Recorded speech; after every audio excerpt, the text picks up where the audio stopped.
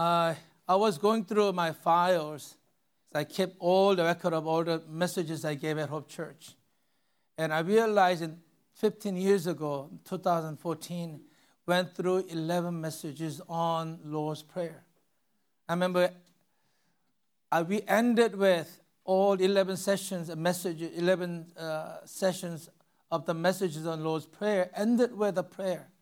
I remember at that time inviting Ginny to come, asked her to end the whole thing with Lord's Prayer, praying in her own words. I remember, I don't know if anybody remember, it was one of the most beautiful prayer ever heard. And Ginny praying the Lord's Prayer was beautiful that day. Amazing. We are in midst of 40 days of prayer. And this is the intentional time we are setting aside, draw near to God, and actually pray and learn how to draw near to and grow in prayer. And to be honest, I have so many things in my mind. I can say about at least 3 different messages are running in my head, all being meshed together. And hopefully I'll be able to take some pieces out and come and look at it together. Today, the title of the message is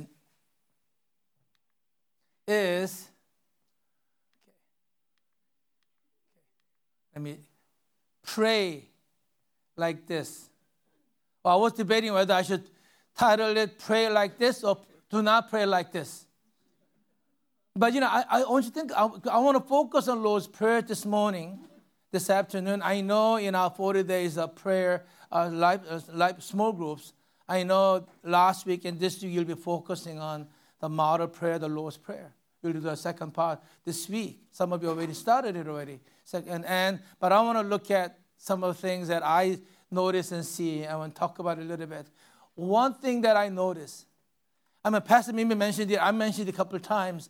Out of all the things that disciples saw Jesus do, healings, raising the dead, and walking on water, and all that he did, only one thing that the disciples ever asked Jesus to teach them was, teach us to pray. That's what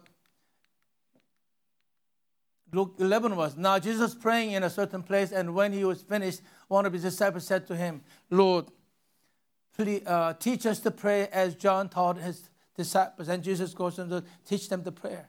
And if you look at Gospel of Matthew's version, there's only about 120 letters in it, words in it. If you actually read it slowly, it only takes a couple of minutes. And done.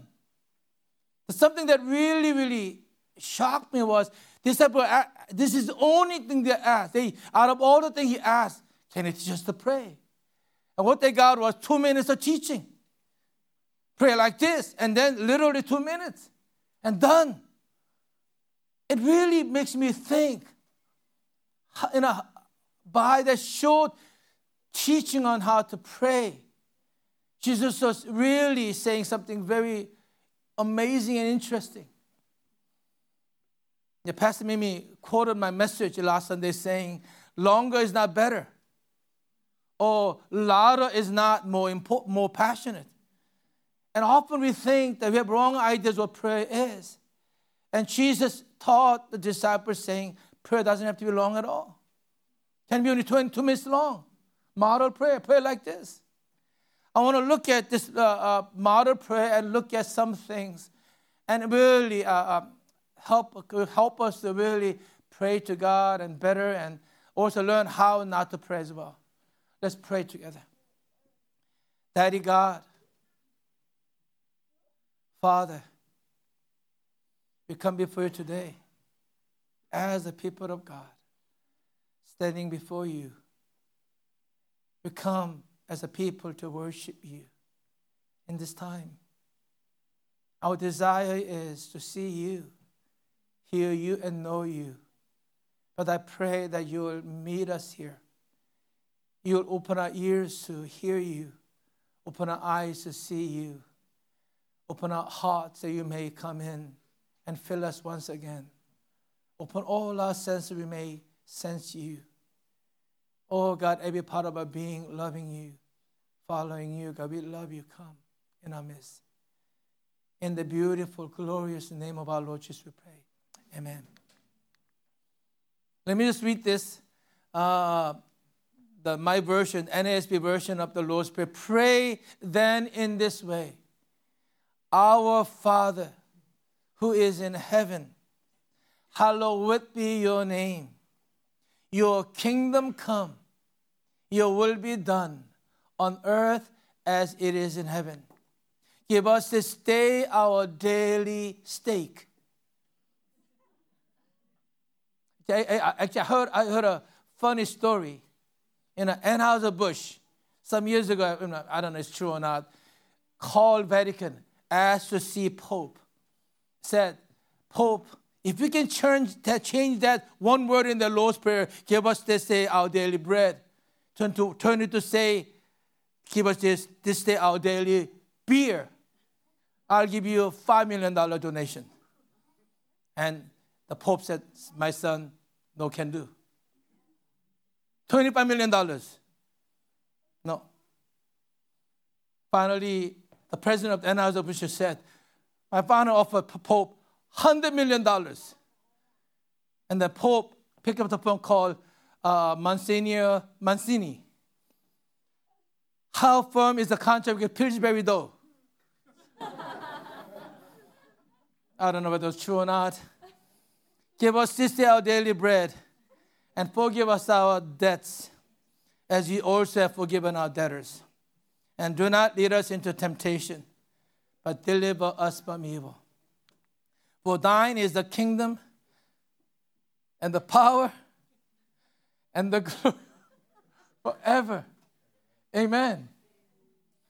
It took that long to figure it out. You know that didn't happen. I was just making it up, okay? All right. Today's title, Pray Like This. We're going to look at the model prayer and see some things that Jesus is teaching us how to pray, how not to pray. Let me make a few comments first of all. It begins by saying, pray in this way. NIV says, this then is how you should pray.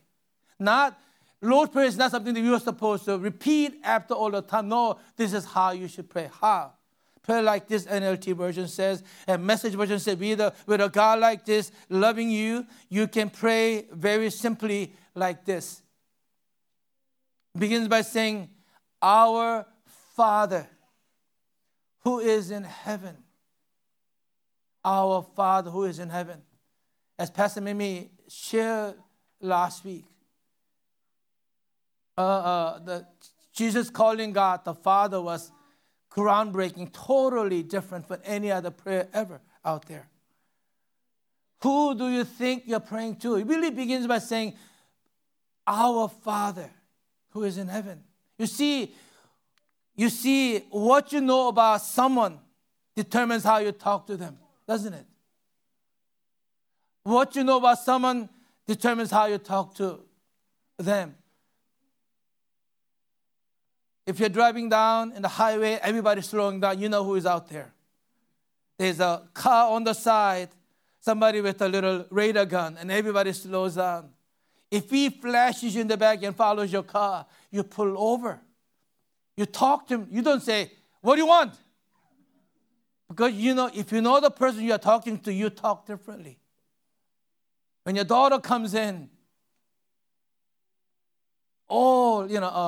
messed up, whatever.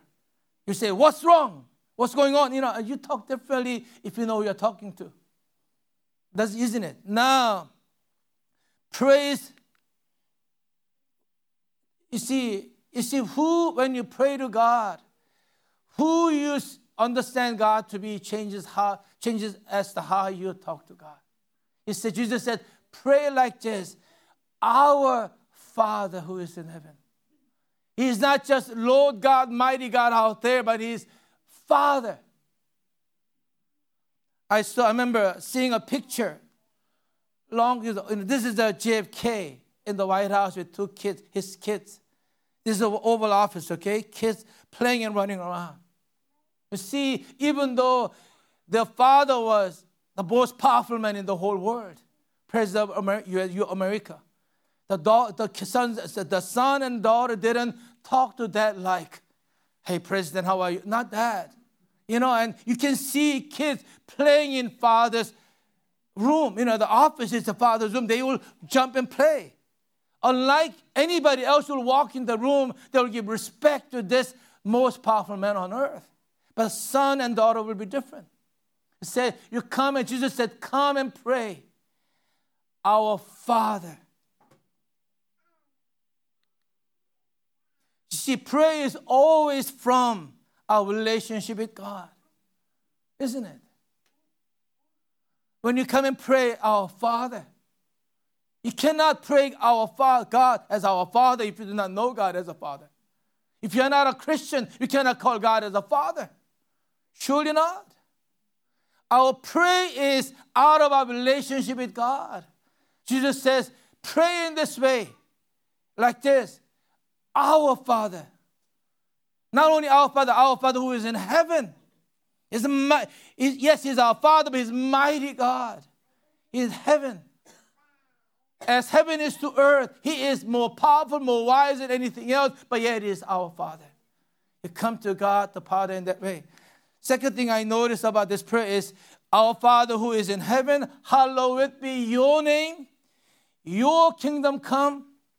Your will be done on earth as it is in heaven.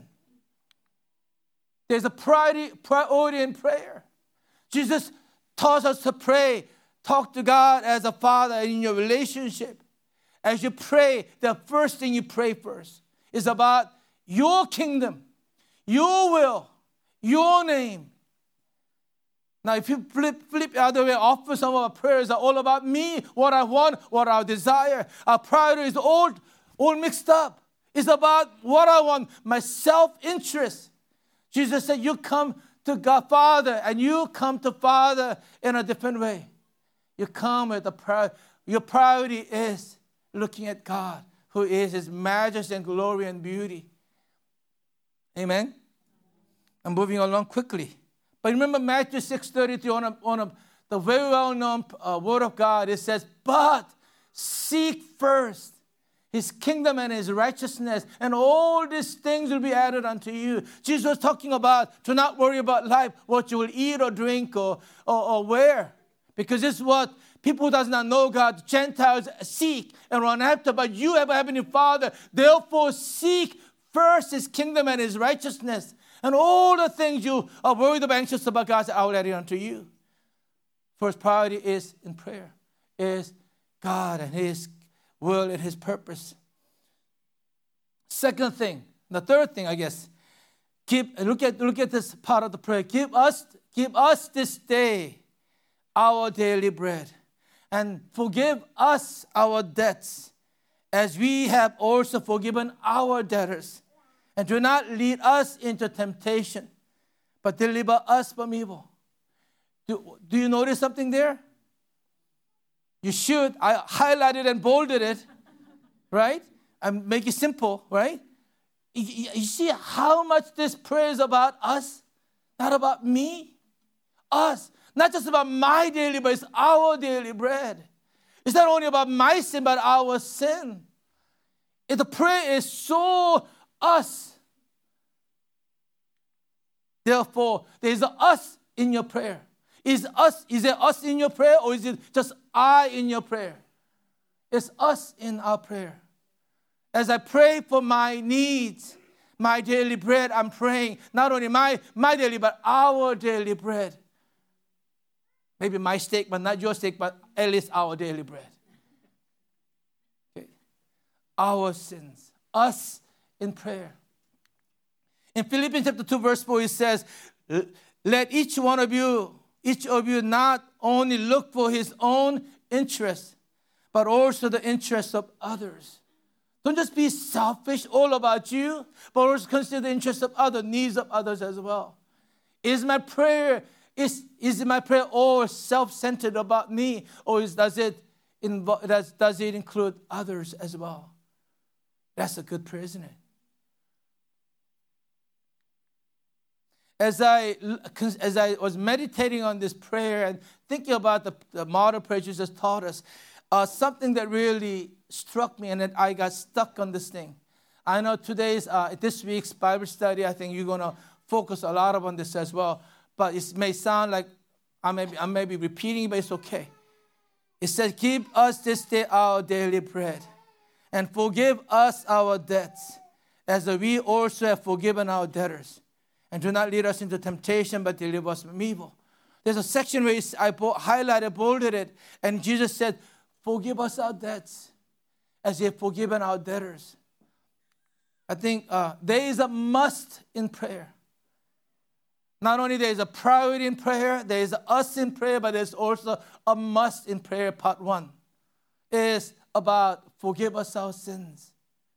There is one place where one place where God said, one condition where God said, I will not listen to your prayer.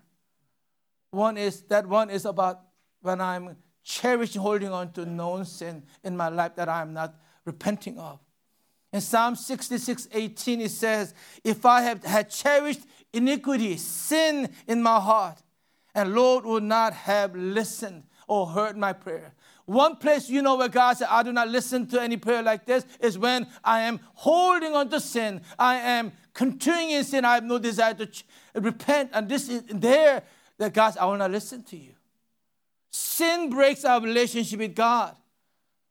It doesn't mean God does not love us any less, but no, it breaks our relationship with God. It's like when you are not doing well with your wife, your wife is not happy with you, and you are not happy with your wife. You don't talk. I learned it early days in my marriage. When my wife doesn't talk to me for a day or two or a week, a month, I'm in the doghouse. When she begins to talk, I know I'm doing better. And that means, she's willing to forgive me. When there is something blocking us, we do not talk. You see, and same in spiritually, in spirit, if I am holding on to sin in my life, I am walking in that, I'm not desiring to repent at all, this is where I'm holding on to, then God will not hear my prayer. If I had cherished iniquity in my heart, He would not have listened. But in Psalms 32:5, King David says, then I acknowledged my sin to you and did not cover up my iniquity. I said, I will confess my transgression to the Lord, and you forgave the guilt of my sin. The good news is God is more ready to forgive as we turn to God to confess our sin. Now, confessing doesn't mean when I clean up my act, I'll come to God. No, it doesn't mean that. Often we have no power to clean up our act. The confession is God acknowledging, God, I have sinned, I have done wrong. I want to change. God, help me. That's confession.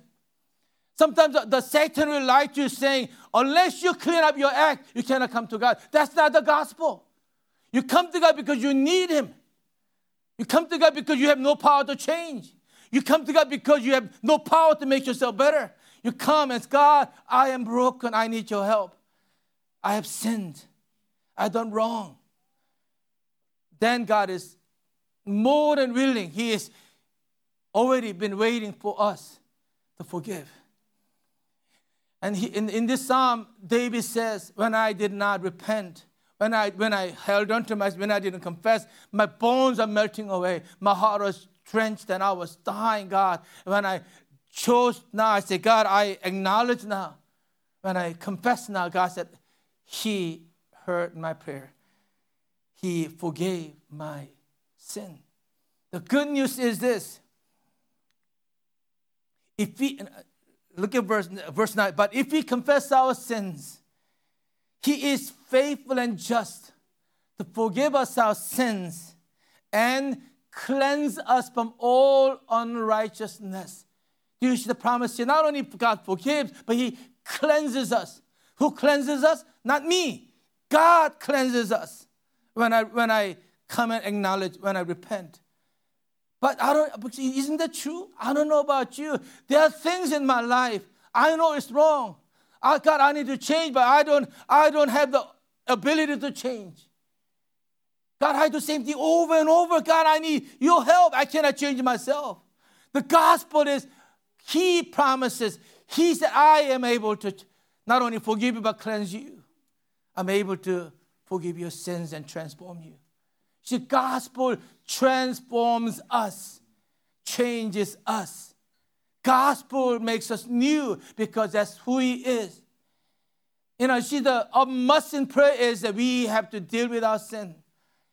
This is the most important thing. But this is why God sent His only Son on earth to die on the cross. On the cross dying, Jesus said, it is finished. His job, His goal and purpose of and cleansing us, forgiving us our sins were done on the cross. It was all done. You see, a must in prayer is I come and deal with my sin. Acknowledge and confess my sin. Amen? So, Jessica began today with prayer. God, see if there's any hurtful ways, wicked ways in me. God, I don't want those things anymore. Is there any hurtful ways? Not only sinful ways, hurtful ways in me. And God, help me to deal with it. I come and confess before you. Promises He does. Oh my.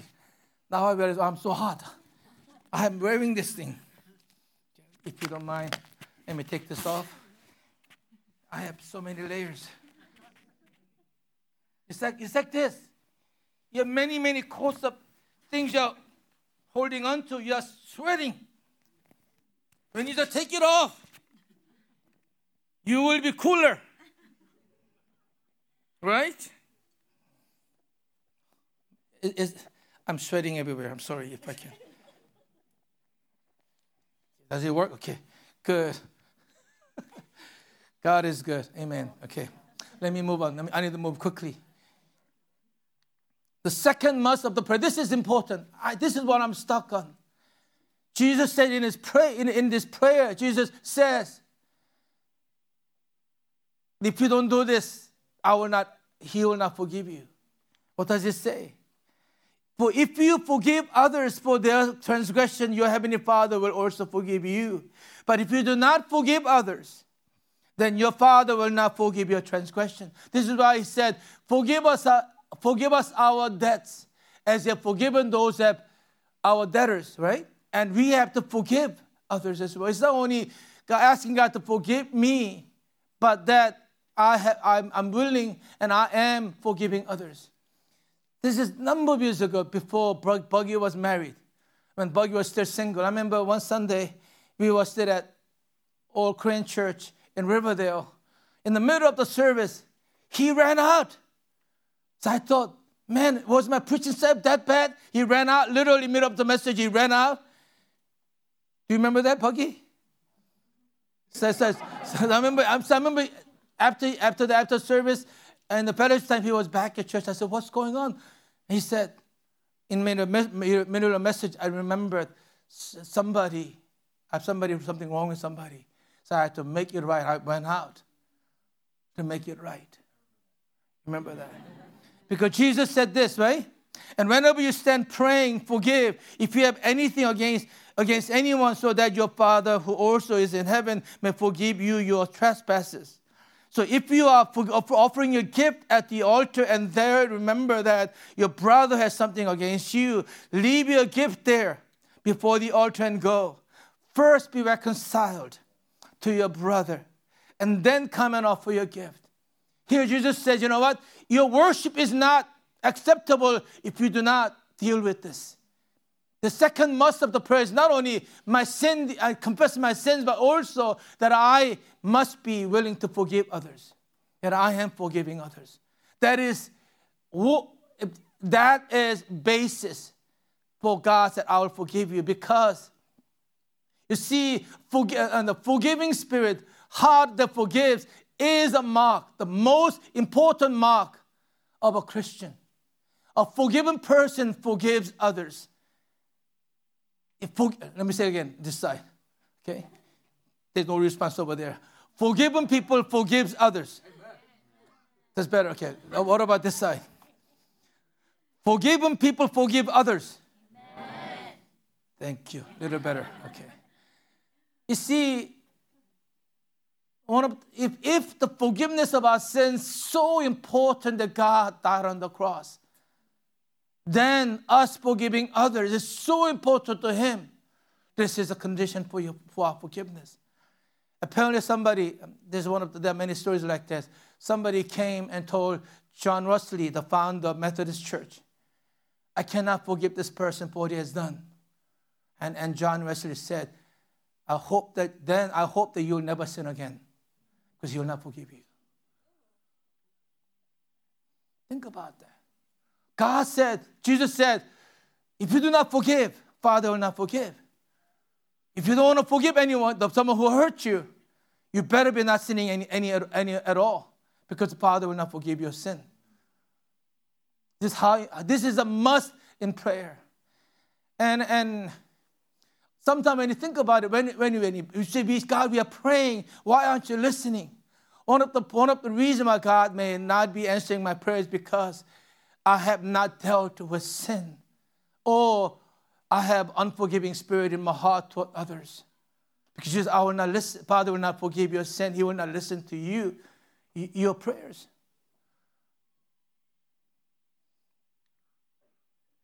See, therefore, Ephesians chapter 4, verse 31 says, let all bitterness, wrath, and anger, clamor, and slander be put away from you, along with all malice.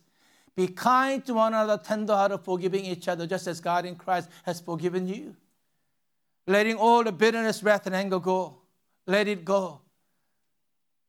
In the Bible study you'll do, and Rick Warren mentioned, there's two options in our life when we will get hurt in this life. And that some people do wrong to us. Definitely this is normal part of our life. There are two choices when somebody wrongs you. Two choices. Either you relive it or release it. You can relive it over and over, because you'll be stuck with unforgiving spirit in you, and you'll go over and over with the pain. Or you can relieve it, release it. And I realize forgiveness is not easy at all, is it? This is the most difficult part of this prayer. I don't think I'll be able to finish the other verses. Let me just read this verse. Confess your sins to each other and pray for each other so that you may be healed. You know what it said? Look at that. Confess your sins to each other and pray for each other so that you may be healed. One of the reasons why we may not see healing in our midst is because I am not repenting of my sin. I am not forgiving each other of our sins. This what verse says, that you may be healed. Maybe that's why we are not seeing healing in our life. The prayers for healing is not being answered because we are holding on to unforgiveness. To be a Christian means to forgive the inexcusable, because God has forgiven the inexcusable in you. You must forgive because it is a mark of being forgiven. We must forgive because it is a way of life for the believer. This has to be our life more than anything else. I'm almost done. I don't know if I'm going to. I put Joseph. One of the best stories in the whole Bible about forgiveness is Joseph, isn't it? His brothers wronged him, almost tried to kill him, and sold him away as a slave. He lives as a slave in Egypt for many years. When he tried to do right, a woman falsely accused him, ended up in prison. And in prison and for many, many years. Alone and rejected in a foreign country and all that. At the end, when God exalted him as he had shown him in dream long time, many, many years later, when his brothers come, he forgives his brother. Look at what he says. Please come closer, he said to them, his brothers. So they came closer. He said again, I am Joseph, your brother, whom you sold into slavery in Egypt. But don't be upset and don't be angry with yourselves for selling me to this. Somebody's calling me. I don't know who's calling me in the middle of the service. Sorry. But my wife, are you calling me to finish my message? No? Okay, thank you. But don't be upset and don't be angry with yourself for sending me to this place. It was God who sent me here ahead of you to preserve your lives. God has sent me ahead of you to keep you and your families alive and to preserve many survivors. So it was God who sent me here, not you. And He is the one who made me an advisor to Pharaoh, the manager of his entire palace, and the governor of all Egypt. You see, if somebody had right to be angry at his brothers, it was Joseph. 20-some years in hard places, in prison and all that. When he got to face his brother, he forgave them. Was it easy? Probably not. But he had perspective. He said, you know, God has purpose in this thing. He didn't minimize what they've done. He did remind them, you sold me here. He didn't minimize it. Yes, you did it, but there's a greater purpose God had. I forgave you, and I'm going to bless you. So I'm going to take care of your family and all that, he says. You see, forgiveness is not easy. It's not easy. Forgiveness is so difficult, God had to die on the cross. That's how difficult it is. It is. Forgiveness releases your heart, releases you from the bondage people you are in. And forgiveness often has to be decisive, once and for all, but also those forgiveness need to continue on. That somebody you forgave who hurt you a long time ago, I mean, even though you forgave decisively, the memories will come back, you'll hurt again. You need to continue forgiving. Choose, because forgiveness is not feeling, it's about choice I make. I'm not going to revenge. I'm not going to retaliate. I'm going to forgive, let it go. It is the gospel we are called to live. You see, when Jesus gave this short model prayer, how we should pray, in the middle of it, the gospel is in it in every way. Come to God, acknowledging that you are a sinner. And also come to God saying, God, because you have forgiven me, I do forgive others. Amen. I'm going to praise Him. Come.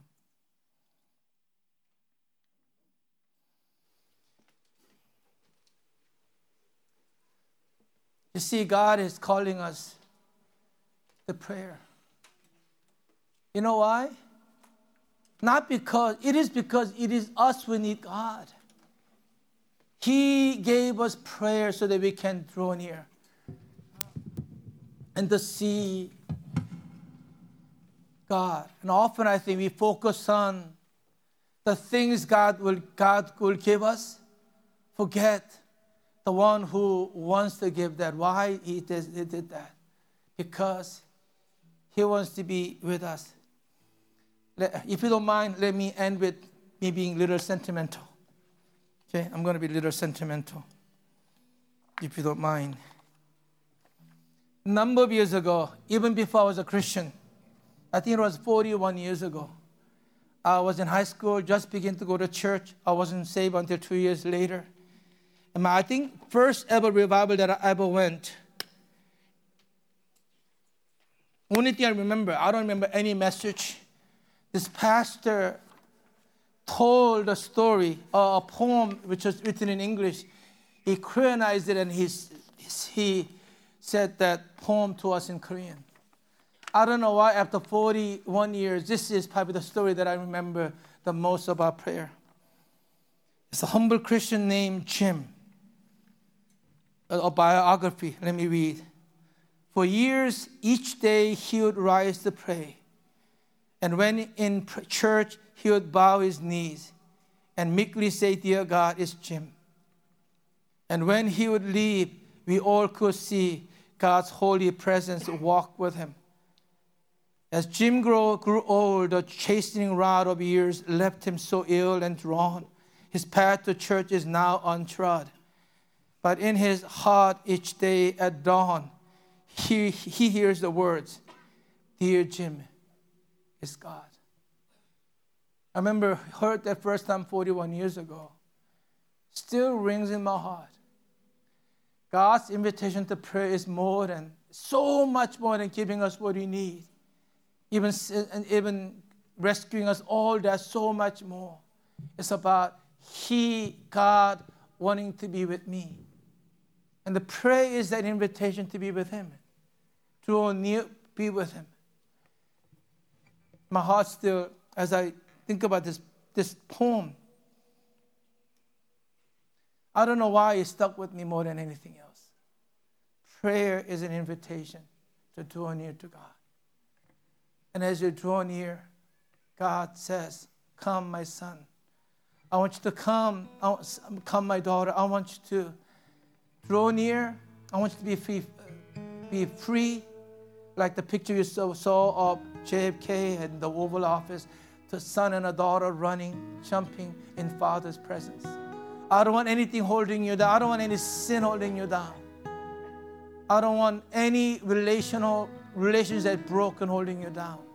I want you to come free and be with me. Delight in my presence.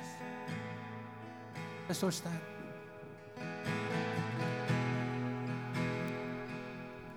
We're going to sing this praise together.